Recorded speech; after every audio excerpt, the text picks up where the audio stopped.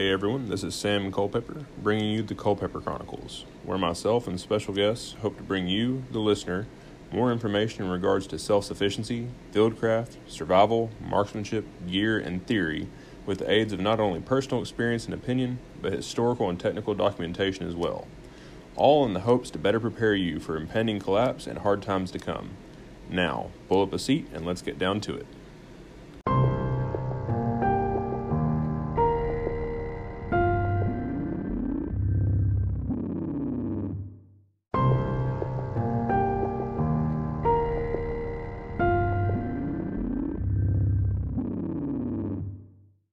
Hey everybody, this is Sam coming to you with Season 2, Episode 5 of the Culpepper Chronicles. Body Armor and You. So this is the next in line that I spoke of in the last podcast. I wanted to do this to expound upon the episode I'd done last season regarding kit selection, where I just kind of said, do you need a plate carrier, and talked about that. I didn't really get too heavily into the specifics. Now, I want to say that I'm not a scientific tester for body armor. I'm not the be-all, end-all subject matter expert on body armor. I've had several different types in the past for various reasons, and I've got some experience talking with other people who've used them in a professional capacity, as well as just kind of an informed opinion over the deal based on research and talking with others and things like that. So I've had several people, even just today, say, hey, there's a bunch of Black Friday deals right now on different body armor. Should I buy it? Is it worth it as a civilian prepper, preparer, potential warfighter, however you want to look at it? Is that something that I should get, or should I allocate it to other things? So hopefully this will help answer that question to a degree. However, I want to start off with discussing the types of body armor that you can be looking at. So realistically, if you were to just broad stroke it, you've got soft versus hard body armor. Soft body armor is going to be your Kevlar vests, something like the things that police wear as far as under their uniforms. Those are going to be your examples of soft armor. Hard armor is going to be your ceramic or polyethylene plates. Soft armor is typically handgun up to 44 mag rated, and some shotgun round rated. They are not made for high velocity rifle rounds. They're not made for that. Not all hard plates necessarily are either, without the use of soft armor backers. So if you were to look at soft armor options out there, you're looking at something, in my opinion, the top tier. If I was going to buy soft armor, it would be that's offered by Cry. Cry Precision has their soft armor suite, and it's articulated and anatomically built. It has to stay on a basically it's like a dummy torso when they ship it to you. It has to stay on that for it to stay in the correct shape and everything else. So there's a lot of meticulous design into that, and what's so nice about it is it's going to fit extremely well under clothing. So if you were someone who needed a low-vis option and your threat matrix looked like mostly handgun and not a lot of rifle potential, then, man, that is definitely the way to go. It's top-tier pricing, it's top-tier options, but it is definitely worth it. However, if you were looking at more budget options, you're looking at something like a law enforcement vest. You see them all the time in surplus trade-ins. I mean, there's flea markets down the road from me that sell surplus goods, and they will occasionally have them for dirt cheap, and that's just the police vests and like the IOTV vests and stuff like that are all soft armor rated. As far as hard plates, I talked about their ceramic and poly. Someone out there is screeching about the fact that I didn't say steel, and the reason being is I still, even with the advanced technology of steel plates today, do not feel is a worthwhile endeavor. They are going to weigh more. They're going to suck when it gets cold. Their threat potential as far as what they stop, yes, it's kind of there, but at the same time, unless you get a quality steel plate, you're looking at spalling and fragmentation coming off the plate and hitting you in the neck and the arms and everywhere else, even if you do get hit. The back face deformation, I've seen really bad results from that. I've seen good results too, but for the most part they're bad.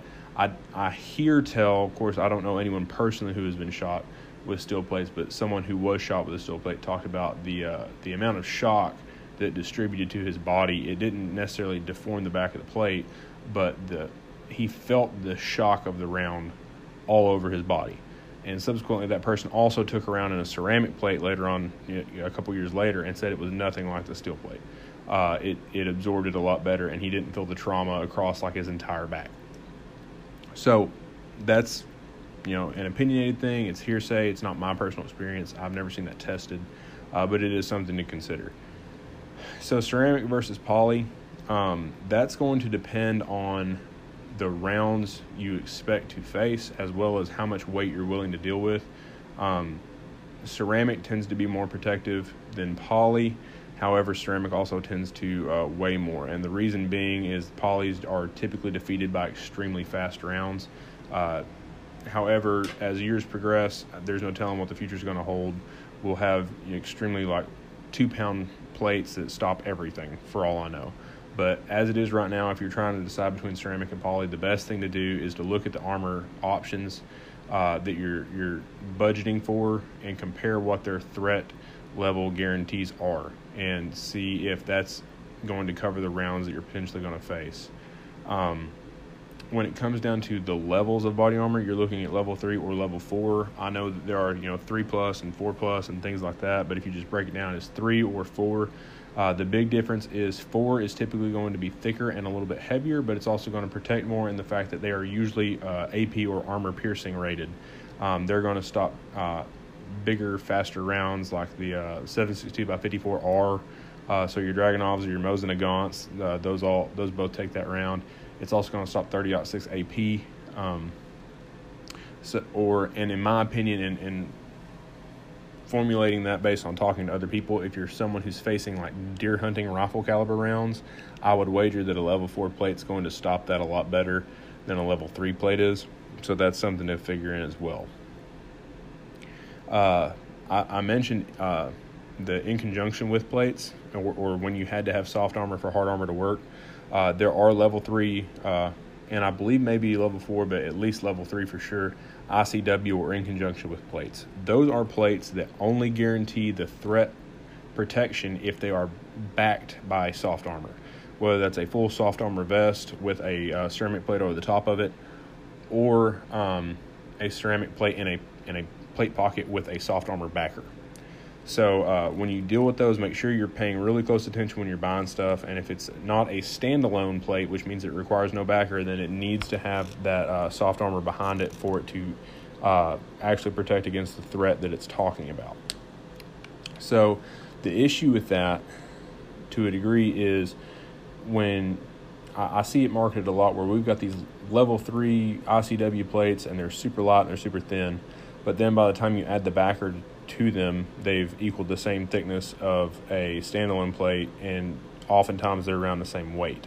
So I would say that unless you are someone who is working in a professional capacity where you had something like the Cry soft armor suite on, and then you may have to respond to a rifle rated threat, that I wouldn't mess with the ICW plates. However, at the same time, if you are someone who was in a urban environment where you're trying to remain low profile, things aren't necessarily end state, end of the world, oh my gosh, everyone's running around with rifles, but you still wanted to have protection because there's a high logistical likelihood of facing a handgun threat. If you were someone who's walking around with a soft armor vest or the Cry vest underneath your clothing and had some ICW plates in a lightweight plate carrier in your backpack or something, that would make a lot of sense. You see that a lot with law enforcement, and they seem to be really big, and that's kind of the going trend right now, is they will have a level 3 soft armor vest that they wear under their patrol uniform, and then if they're having to respond to a hot call like an active shooter or something like that, they'll throw the plates on over it, and they're a lighter and thinner plate because they're an ICW plate, but they're getting that full threat protection because of the vest under it, as well as filling in the voids that plates don't cover with that soft armor, which is a thing. Plates are only going to cover what plates are going to cover. They're only going to offer you protection in those areas. So is it necessarily a bad thing to tier your body armor? No, I don't think so. I think that there's nothing necessarily wrong if you were someone who wanted to spend the money on the Cry body armor suite, which is the anatomical cut, and then roll ICW plates over the top of it. Man, go for it. If you're always going to have the Cry soft armor under it, then ICW plates, I don't see anything issue with that. Or if you were someone who wanted to have standalone plates, you could do the same thing with standalone plates, and then you would gain that protection in the areas that the plates are not covering. So your flanks, the gap areas between plates, up in your shoulders area. So not necessarily a bad call on that either. When it comes to choosing whether you need armor or not, you need to factor in your location. What is your location, not only geographically, but threat matrix and level-wise? If you are someone who lives in a very rural area where you have a very low threat matrix, the only thing you may have to face is like your citizenry turning against you. Okay, there is that potential, but realistically, even if they do turn against you, do they have access to firearms that your armor can even combat? So if everyone's running around with deer rifles and you're walking out with level 3 ICW plates, chances are they're not going to stop that rifle round anyways. That's when you're looking at things like level 4 plates. There is the prevalence of AR-15s and AKs out there right now. No one can deny that. Everyone seems to have them. I'm all for that. But if you are trying to hedge your bets against things like that, then maybe armor makes sense. If you live somewhere that's got a very, very high crime rate, or if you're in a city, I think armor makes a lot of sense, more so than anything else, just because of the area you're in and the amount of blind spots and advantageous ambush positions that criminals and others can have against you. So let's see here. Covered location, armament of threat matrix level. Movement's another big thing. You have to figure out if you're going to be moving on foot or via vehicle. If you are not having to physically strain yourself in movement, which would be like a vehicle or something like that, armor makes a bit more sense. If you're going to be strictly vehicle-based, armor makes a ton of sense because they are bullet magnets. However, if you're going to be covering vast distances on foot, it may behoove you to not have armor and sacrifice that protection level for the ability to move quicker and over distances longer with less fatigue. The workaround of that would be like if you wanted to throw the armor plates in your rucksack, like in a slick PC or something like that. Throw them in your rucksack, and then on your movement, not have the plates on, because plates tend to suck with a rucksack, as well as they add extra heat trap, which is going to lead to heat rash and things like that. And they're going to decrease your movement, and they're going to increase your physical fatigue. If you throw them in your ruck, you're not having to necessarily fight them the entire time you're rucking, although you are still having to carry that weight. Lastly would be physical fitness. So this is something that a lot of people don't factor in. You've got guys that have never really done more than like 5 push-ups and a pull-up in their life, and they're worried about which plates they need to get for their super high-speed plate carrier, and they are going to not realize the suck fest that is adding 10 to 15 to 20 pounds of body armor on top of your torso. It's a real thing. The only way to combat that is to either not have plates or use the lightest weight plates possible. But even then, if you are using front, back, and side plates, even if your front and back are 4 pounds and your side plates are like 2 pounds each, you're looking at 12 pounds plus ammo plus gear. If you're not used to any type of physical strain, that's going to suck regardless. It doesn't matter if you have the lightest plates possible. And realistically, most people are not going to fit the bill for a $1,000 single plate in order for it to be, the 2-pound ultralight high-speed plate. They're going to be sinking in more budget-friendly options like level 4 standalones that are $400 for a set, and those are going to be your 6, 7, 8 pound plates. At that point, you're looking at 12 to 15 pounds just for the front and back plate, And then if you add side armor, which side armor is a realistic thing, despite how high speed everyone wants to be, side armor is a thing. And if you're going to wear armor, you might as well wear side armor. You're looking at an additional 4 to 8 pounds there. It adds up to 20 to 25 pounds of just armor pretty quick. And then when you start stacking in mags and gear and IFAC and water and NVGs and all the other things that you're going to want to carry on your plate carrier, that stuff adds up super quick, and you are going to be a tactical no-go, as Max Velocity would call you, because you can't shuffle yourself from one end of the house to the other without being so winded that you need to take a breather. So if you are looking at armor and you are dead set on having armor, be aware that it's going to be a physical fitness challenge, and the best thing you can do is start right now working on that physical fitness. And then when you get your armor, work out in it every chance you get and get used to having it and get used to wearing it and get used to the weight distribution and the off balance that it's going to put you when you bend over. Get used to all of those things, because if you think that you're going to buy this stuff and put it in your closet and put it on the day that your time has come and you're going to ascend to being the hero, valiant warrior of your neighborhood, and you throw your plates on and you can't make it out your house without falling over, sucking wind, you are just not doing anybody any good, and you might as well just spend that money on Band-Aids and cans of Spam or something like that. That's telling it like it is. Physical fitness is a huge thing. I'm far from any PT stud or anything like that, but I still make strides every day to maintain physical fitness and gain physical fitness, as well as everyone else should. And if you are looking at adding something like body armor, then you should be looking at it harder than most. That's just the cut and dry aspect of it, guys. It's been asked to me, hey, you have armor, do you not have armor? I bought it, like I said, in the past. I've sold it every time I bought it, because every time I talk myself into it, I find out pretty quickly that it's just not something that I realistically need for my area and my mission set and the things that I'm facing. I would much rather leverage speed as well as increase carrying capacity, along with just a better quality of life using something like LBE or even just a chest rig, than armor. I'm going to try and leverage speed and distance from my threat as much as possible to mitigate the need for armor. We're also looking at technological advances where most armor, I would wager, in the next 10 years isn't going to stop anything. Anything you buy now isn't going to stop any potential future ammunition types in the next decade. It's just not. So chances of it actually doing its job when the time comes, I'd wager that they're not really there. It's the same thing with like NVGs and passive versus active aiming. That's another topic for a different time. But we have to not only plan for today or plan for next year, but plan for a decade from now, if at all possible. And I'd much rather spend the time and money and effort that I would sink into armor and a plate carrier and things like that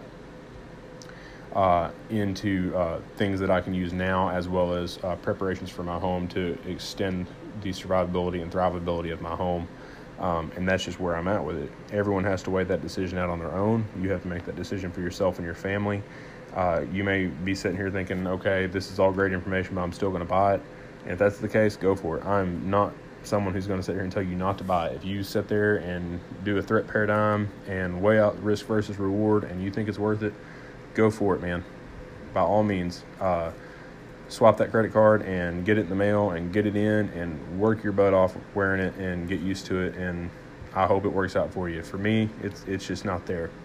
There are options. There are realistic options that I think work for a lot of situations.